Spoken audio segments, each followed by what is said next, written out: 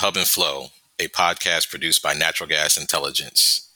On a mission to provide transparency to the natural gas market, Hub and Flow focuses on key fundamentals driving the price of natural gas and LNG in the United States, Canada, and Mexico. Natural Gas Intelligence, or NGI, is a subscription-based price reporting agency, which means we provide trusted and independent natural gas pricing and news for the North American market. Hi, everyone. Welcome to another episode of NGI's Hub and Flow. I'm Leticia Gonzalez, Price and Markets Editor at Natural Gas Intelligence. Joining me today is RBN Energy's Sheetal Nasta, a longtime natural gas fundamentals analyst, writer, consultant, and managing editor. Sheetal is joining me today to discuss the unprecedented price spikes that we've seen this summer in the U.S. Southeast. Now, this isn't typically a region we hear a lot about in the gas market, at least not when it comes to prices. You've probably read a lot of my own stories on this topic in our daily gas price index, as well as in our forward look product. And I encourage you to keep reading those stories on our website at naturalgasintel.com. But I wanted to bring Sheetal on today to dive a little bit deeper into what's driving all this momentum that we're seeing in the U.S. Southeast. So Sheetal, thank you so much for joining us today on NGI's Hub and Flow. Thank you for having me. So we have a lot to unpack, so I want to go ahead and get started. We're finally starting to see weather models showing a possible end to the record heat that we've seen scorch a lot of the lower 48 since June.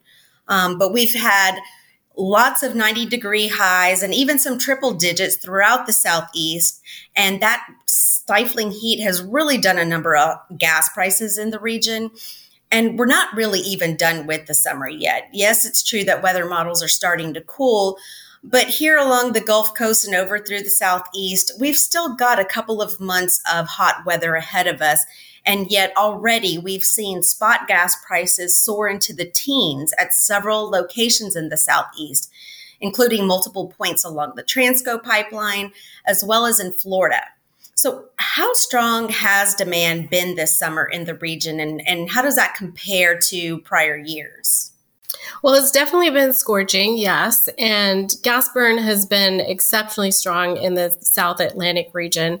If you look at Transco's pipeline deliveries in Virginia, the Carolinas, Georgia, volumes averaged over 4 BCF per day in June and July and peaked at over 5 BCF per day.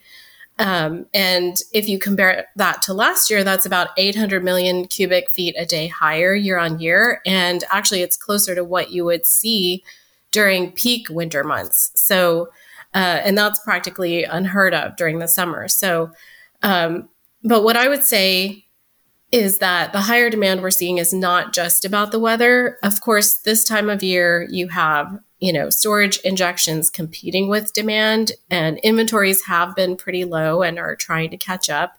On top of that, you have coal stocks for electric power that are at record lows, and Eastern coal prices are at record highs. So the coal market is also pretty tight and not helping pick up much of the slack when it comes to meeting incremental cooling demand this summer. And so that is keeping additional pressure on gas burn for power generation in the region. So in other words, there's not much elasticity for gas consumption right now. And if we were to look at gas burn, for example, versus temperatures, what we would see is, potentially much higher gas burn on a per degree basis at these price levels than we have seen historically. So I would say between the hotter than normal weather and the coal shortage, gas demand has been really strong, even record high for this time of year, and things have been pretty tight on the gas side. And that's been especially true for the Southeast region because while it's adjacent to the prolific Appalachia supply basin, it is on the other side of the pipeline constraints to get the gas there. Right. So you're talking about, the Appalachian region and obviously, all the resources that are available there. And overall, I know that we have seen production languish this summer. We've had, typically we see the springtime being that period where there's a lot of maintenance events going on. But really, we've seen those maintenance events continue through the summer. And so overall production really hasn't met the highs that I think a lot of people in the industry were thinking they would reach. And if it has, it's been, a few days here and there, but then here we come with, another pipeline maintenance event, and that, pushes output down again. So I guess, are the pipelines that are running from Appalachia to the Southeast, are they running full? I guess there's not really a lot of extra capacity to move that gas to market. Yeah. So for some context, it used to be that the Southeast got all of its gas supply from the Gulf Coast region, onshore, offshore. So primarily Texas, Louisiana. All that gas moved northbound from the Gulf Coast on what we call the major legacy T pipes, called that because they all start with a T. So Texas Eastern, Tennessee, Texas Gas, Transco. Transco being the main pipe serving that sort of eastern seaboard and the Atlantic states that we're talking about. With the rise of Appalachian gas supply over the past decade, all those pipelines now also flow southbound. The South Atlantic states still primarily get their gas from that Transco corridor, but it now gets it from both directions. There's about 2 BCF per day of capacity to flow south from Appalachia. There's also some Appalachian gas that moves into the Southeast via the mid-continent. And then there's also significant volume still moving east and north from Oklahoma, Texas, and Louisiana combined. The bottom line is that the South Atlantic is downstream of the major supply basins, whether it's from the north or the south. So you have to have a surplus of supply available from those other regions, which we do, and then also the pipeline capacity to get it there. And in this case, they're relying on one major pipeline, which is Transco. Yeah, we definitely have seen some operational issues on Transco. In addition to the maintenance, I know anytime that we've seen this really strong demand, a lot of those pipelines are, implementing, operational flow orders, having some restrictions in place. So that certainly adds to the, tight supply picture, serving those markets. Are there any other factors that are at play that are causing these massive premiums in the Southeast? Like I mentioned, we've seen prices soar into the teens, and which is funny because, we've seen prices in the teens, in the US before, but typically, those are in the, on the eastern seaboard, farther north, and during the winter time. And so now this is a summer phenomenon. So are there any other factors at play that's causing all of this volatility? Well, just to kind of expound on what you already touched on, the pipeline issues, the problem is that while regional demand is up, the routes to get supply there are constrained in both directions. So if you look at Transco flows from Appalachia, they have been running full, and much of what leaves Appalachia gets burned in Virginia and a lot of it in North Carolina. So it doesn't make it all the way south into the Southeast. So that pretty much leaves the northbound supply route. But starting in mid-June, Transco said it was having issues at compressor station 60 in Louisiana, and that there would be, they warned that there would be periodic outages there through September. And so those northbound volumes have been curtailed as a result of that through what are basically the hottest months of the summer. Right. So what you have is not having too many pipeline route options into that South Atlantic pocket. And then capacity that you do have is either maxed out or curtailed. If you then combine that with the hot weather, the coal market issues, you end up with the gas supply crunch and the price disconnects and the sort of double-digit gas prices that we have been seeing over the past couple months. Yeah, and I mentioned, we're still, some regions of the U.S. are already starting to cool off a bit, but, the Southeast is not one of them. Here along the Gulf Coast and over to Florida, we're still seeing hot weather. Now, I will say hurricane season is nearing its peak. August and September are really, big months in the hurricane season. And with this, warm weather that we're having and the warm Gulf of Mexico waters, I don't know what could happen there, but certainly that could also create some volatility in the market. Of course, hurricanes nowadays are demand crushers, so that actually might kind of help the supply situation as far as, less demand, and so hopefully more gas available to be injected into storage to kind of help that supply part. But of course, if we have major disruptions to production because of the hurricanes, then we'll have other issues on that side of the situation. On the pipeline front, though, are there pipeline projects that are in the works that can perhaps, alleviate some of these constraints going forward? Are we saying that, maybe some looping and compression projects might suffice to boost capacity heading to the Southeast, or do you think that there's a need for a bigger greenfield project?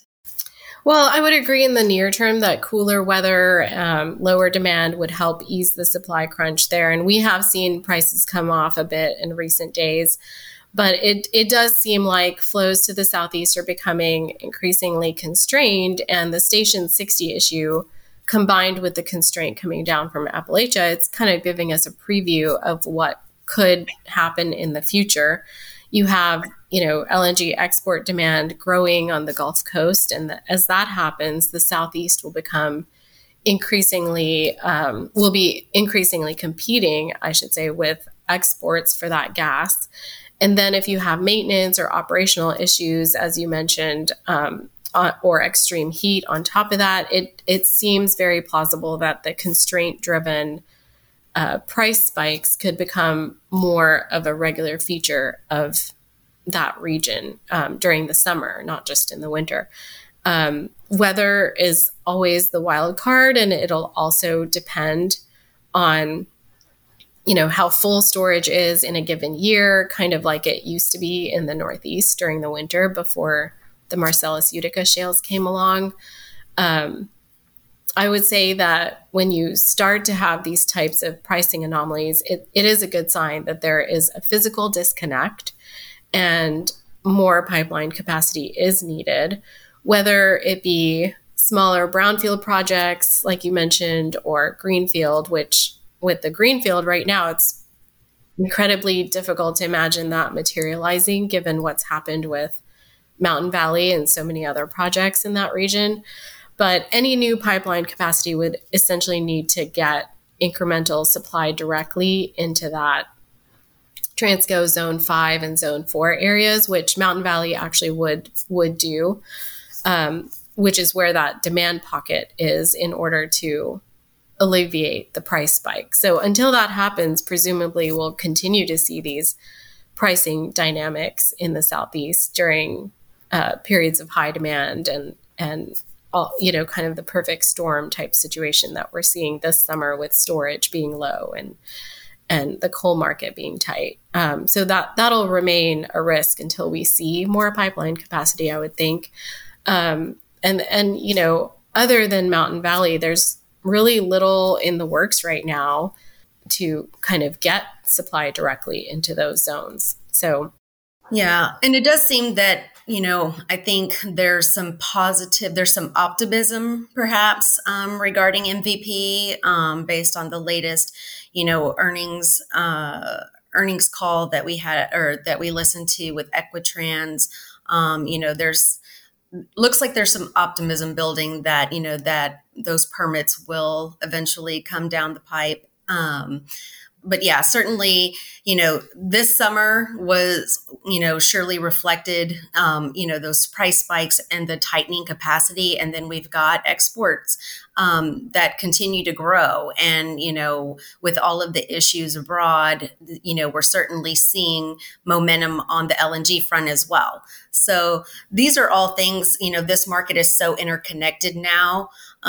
So certainly, this is just one summer, but that's not to say that we won't see this again and this won't become a more prevalent issue. And we will start seeing, maybe some announcements here soon enough, on some maybe smaller brownfield projects. But thank you, Sheetal. That was really great insight into, all of these price spikes that we've been seeing this summer. And like I said, we still have a couple of months ahead of us. But thank you so much for joining us today. We'll be staying on top of all of these issues and invite you all to continue reading our content on naturalgasintel.com. Please check out our daily gas price index. And with that, thank you again, Sheetal, for joining us. And I'd like to thank you all for listening. Take care. Dependable data drives informed business decisions. Trust NGI to provide your natural gas and LNG data for North America. If your business requires daily, weekly, or bid-week pricing data, forward curves, or flow data, NGI has a reliable product suite to support you. Visit natgasintel.com/services to understand what we have to offer and how we can help you and your business today.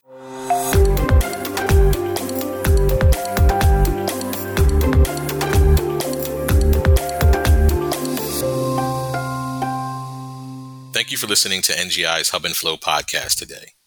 We encourage you to subscribe to the podcast, rate and review it, and please do share it with your colleagues. A trusted provider of natural gas news, data, and pricing information for North America, NGI offers subscription-based products. Please visit natgasintel.com if you are interested in NGI and our services. If you would like to dive deeper into this subject, additional resources are available on our website as well. Just visit natgasintel.com and click on the resources tab to find the podcast page.